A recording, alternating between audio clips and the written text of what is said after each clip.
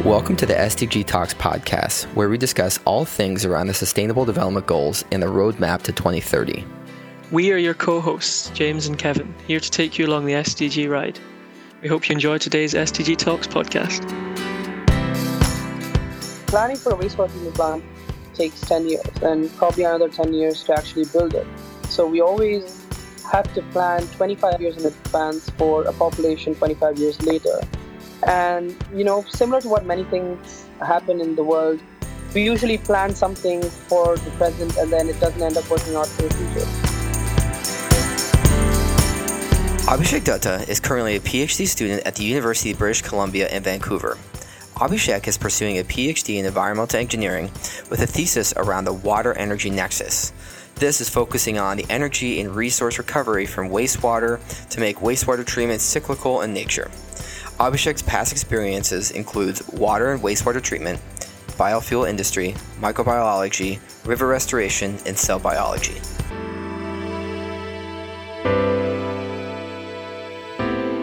Abhishek, so tell me about the current status of wastewater treatment across the world, and how is wastewater affecting human and marine life around the world?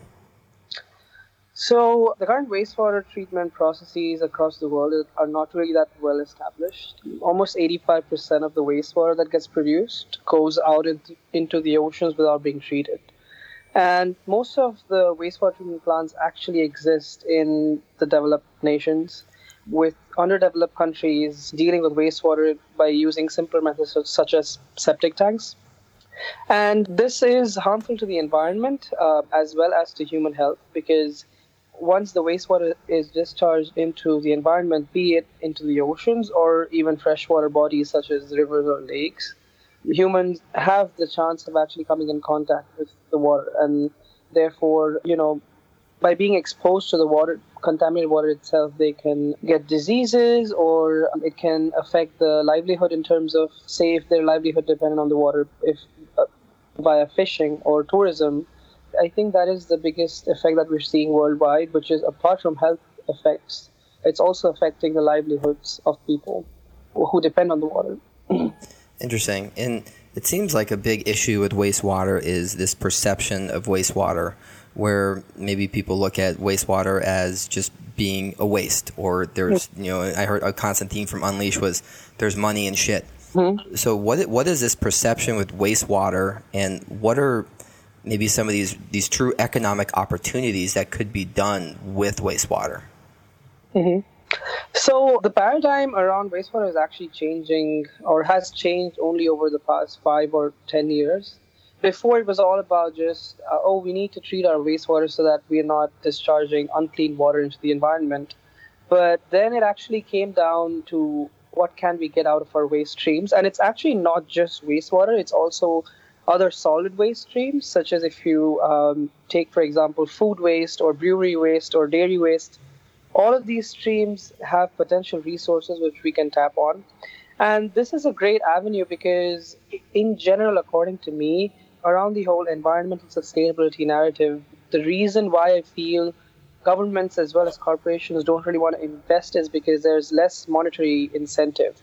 And it seems more to be like a philanthropic project rather than being an economically viable project.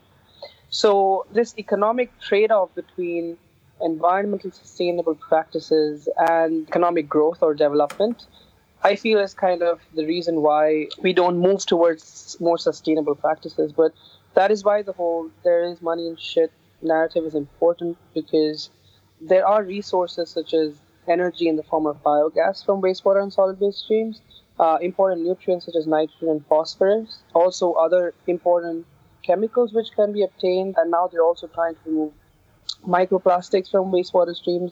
While it is one of the waste streams where all of our shit pretty much lands up, it's also almost like a gold mine where if we can collect all of it back from these waste streams without applying energy-intensive methods, then it might actually be profitable. And I think that's where there has been a shift towards getting resources or money out of wastewater treatment systems. Interesting. And so you talk about earlier that the majority of wastewater systems and services are in urban areas.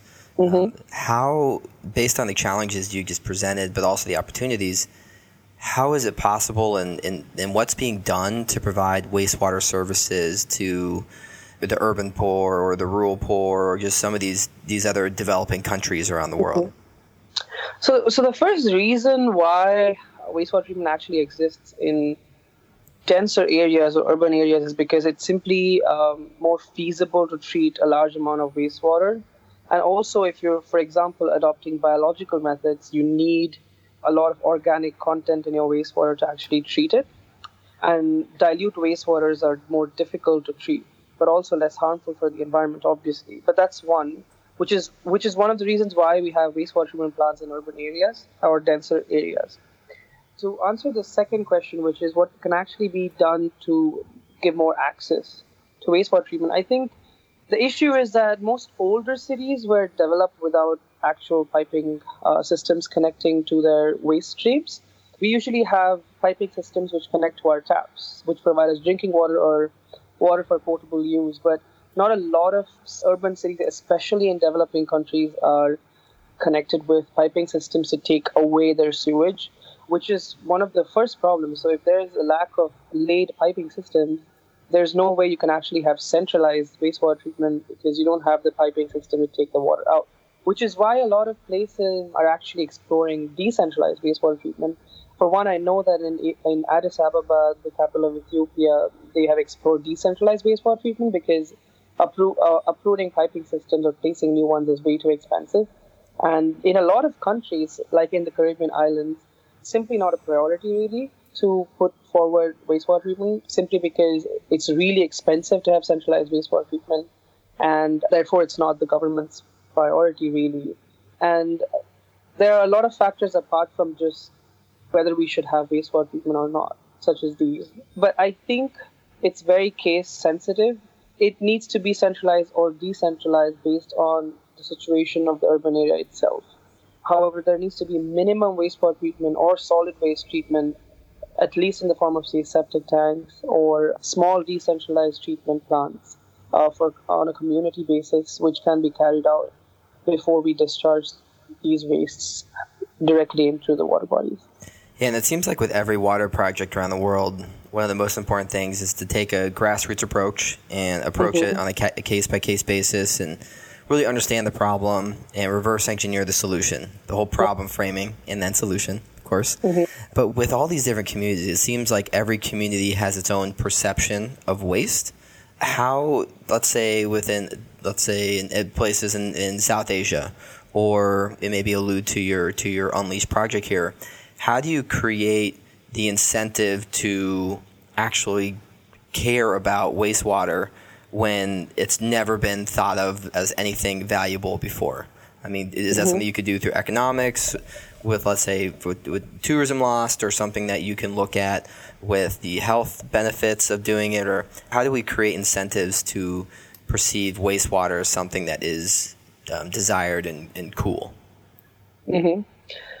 So I kind of visualize this as two different levels of conversation. The first is if we just talk about common people, they don't really have any incentive if we get resources out of wastewater, because that's done on a centralized level. And for example, if I get energy in the form of biogas from wastewater, the biogas just gets sent back into the electricity grid. And I mean, apart from being very well educated, I wouldn't see how people would actually know about this fact or how they would benefit from it, apart from possibly just getting maybe some credits. But for common people, I think health effects is what affects them on a daily basis a lot more. I have experience with two different demographics, and having worked in India, where we actually have open drains and open sewers in a lot of slums, which are very densely populated, people in those communities are directly exposed to open sewer systems as well as direct wastewater discharge into rivers near them. And then they possibly use that river for their daily life, such as washing clothes or possibly fishing in that river. And this is probably the story across a lot of cities and villages in South Asia or Africa.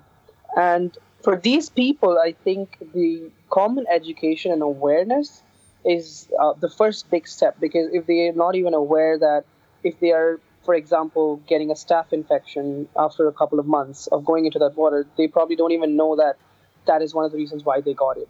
For example, in our Unleash perspective, the project that we actually carried out was that in a small island of St. Lucia, which is actually a story of a lot of Caribbean islands, where one of our teammates, she went into the ocean where wastewater was directly being discharged right next to her home, and she got a staph infection about a couple of months after that. And apparently the doctors were not really aware that it was happening because of direct contact from contaminated waters in the ocean itself. They probably assumed that it was from the drinking water or stagnated water from rains around their homes. But there seems to be a lack of basic awareness among people, for common people, that is. On a higher level, though, the incentive obviously is bigger for, say, big corporations, energy companies, companies which are looking at resource recovery. For example, an important nutrient that is essential for all life forms on Earth is phosphorus. And at this point, 90% of the phosphorus that actually exists in the world is in the country of Morocco. And pretty much every country imports it from Morocco, and Canada is one of the biggest importers, actually. So now they're looking at extracting phosphorus from wastewater because naturally human beings and animals excrete phosphorus, which goes out through the wastewater stream. And they have actually successfully commercialized pilot plants where they can extract phosphorus from wastewater and use it as fertilizer. So on a higher level, this is an incentive for governments as well as for big corporations where they can get money out of this process, as well as reduce their imports of important minerals. Whereas for common people, I think education is the biggest starting point, because if you're not even aware that what you're sending out is polluting the environment and indirectly coming back full circle to affect you, I think that is the problem that we have to deal with for common people. Interesting. And yeah, it seems like I do love the idea of taking a previously thought about waste and turning it into an economic input or creating some type of new output. It does seem like that needs to be shown and proven and tested. And so on that, are you aware of anyone who's maybe wasn't using wastewater technologies, but now has adopted wastewater technologies and is actually a wastewater strategies for that matter? And whether it's top to bottom or bottom to top, any companies or countries in particular you think that are good examples for people to learn about? So, from my knowledge, I think Europe is obviously the leader in all sorts of environmentally sustainable practices, and wastewater treatment is no different. For example, countries of Netherlands, Denmark, the Scandinavian countries have already really advanced wastewater treatment processes. Singapore has actually perfected getting drinking water out of wastewater, which is called NEWater now, though it's expensive. But for a country which is actually short in drinking water, they have found their ways of getting clean water out of wastewater, and they have perfected the process of water reclamation. But I think, again, going back to the point that it's very case specific, and unless countries actually need to do it, they don't really have the intent to do it, is what I feel. For example, a country like Canada, which has abundant natural water, they don't really have the incentive to reclaim water from wastewater, but they do have the incentive to possibly get resources such as nitrogen and phosphorus out because they lack that. So it's going to be case sensitive across the world.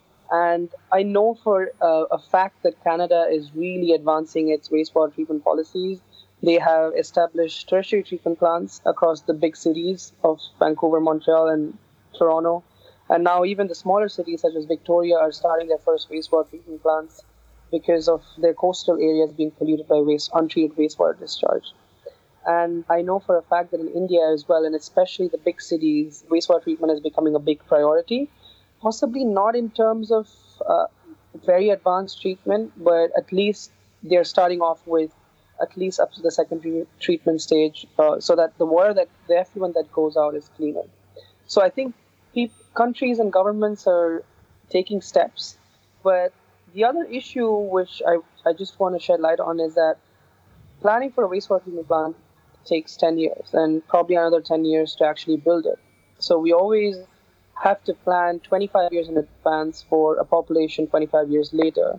And with, similar to what many things happen in the world, we usually plan something for the present and then it doesn't end up working out for the future. So I think apart from just building wastewater treatment plants for today, or even other treatment plants, for example, if we're trying to solve the climate crisis or even trying to clean our air, our solutions need to be sustainable instead of just being for the next 10 or 20 years, because emerging pollutants keep coming all the time. For example, microplastics are now a big pollutant that are emerging in wastewater treatment plants, and we have no design for that to capture them and avoid the release to the ocean. So small things like these, we need to build sustainable plants and have sustainable policies as well, which account for sustainable treatment practices which don't require too much energy. So these are the small things that especially countries in Europe have really taken forward, and other countries are following pursuit. But again, it's just not a priority for a lot of countries, whereas other countries can focus on it because they have the means to do it. Yep. And you bring up a good point, too, where sometimes we are focused on building a project today, or we're focused on the population today, and it's maybe hard for a current politician or someone in government that's making these budget decisions to think about something that's not within their term limit, something that's Absolutely. For the population 25 years down the road. And I mean, within the United States, North America, we had huge infrastructure booms in the 30s and 40s and 50s, and then they all have a 50, 75-year lifespan, and we have infrastructure now supporting populations infrastructure that was designed for much smaller populations, serving huge populations and dealing with all the different stormwater runoff and wastewater contamination. And America is perceived to be a developed country, but even that has the struggle with not the proper allocation of true resources from the infrastructure standpoint to the population, as well as just the ability to really plan 25 years out, like you said. That to me, that seems to be a significant challenge. So, and actually, U.S. is a good example because the other perspective is the opinion of the public. So, for example, in Orange County, when California was having a shortage of actual water, they wanted to reclaim water from wastewater, but then the public, the society, was not really happy about consuming water which was obtained from wastewater. So what they did was they recharged the aquifers with this treated water so that they can finally get it with the groundwater that we're taking out. So I think the taboo with wastewater is another angle to things where the government can't just claim something from it without also keeping in mind the aesthetic value of water itself, what people perceive it to be. So that's another completely different angle with the U.S. as an example. Yeah, interesting. I mean, and I'd love to continue to learn more and hear from you, maybe kind of final thoughts on some sort of, if people want to learn more about different wastewater technologies, or if you have any sort of final thoughts, suggestions around wastewater in general for someone looking to get involved with wastewater engineering or possible collaboration projects or anything. So I think the first question that if anybody's interested to know where their wastewater goes, what's happening to the water after they use it, they should go to the website of their local water board and see what's actually happening with the water and how much of it is getting treated.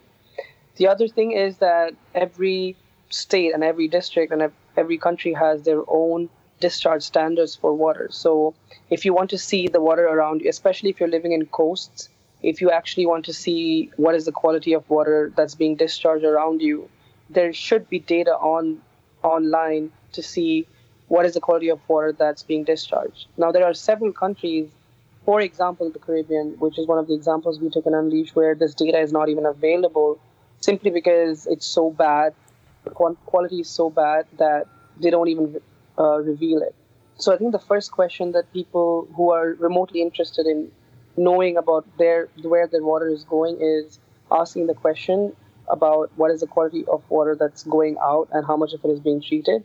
But if you're actually interested in taking up wastewater treatment or say anything in the wastewater industry commercially, there are several corporations and private and public sector undertakings which are working on this. And there are several resources available online, obviously, to actually learn about wastewater treatment and different processes that happen.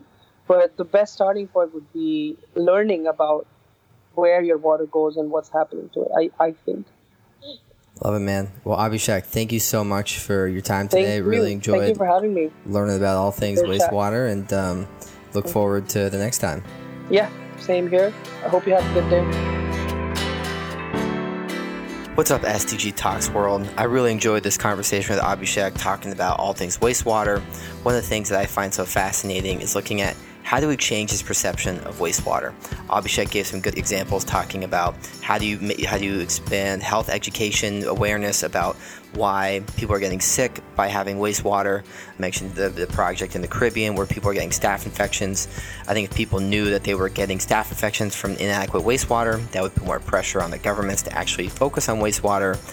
I thought it was really interesting to also understand that 95% of the phosphorus that's exported around the world is coming from Morocco, whereas humans and our excretions are creating wastewater, phosphorus in the wastewater, so why not just find a way to extract the phosphorus from there and utilize it for some other inputs where we need phosphorus. Probably one of the most interesting things is looking at our perception around actual planning. Urban planning takes a lot of time, smart cities takes a lot of effort, but how do we actually not plan for today, but plan for tomorrow? And when I mean tomorrow, I mean 20, 30 years down the road. And frankly, 2030, this whole roadmap to the United Nations Sustainable Development Goals, it's not far away, so we gotta start quick, gotta start fast, and let's get on it. Thanks for listening to the SDG Talks podcast. Make sure to check out all the show notes for relevant links from this show.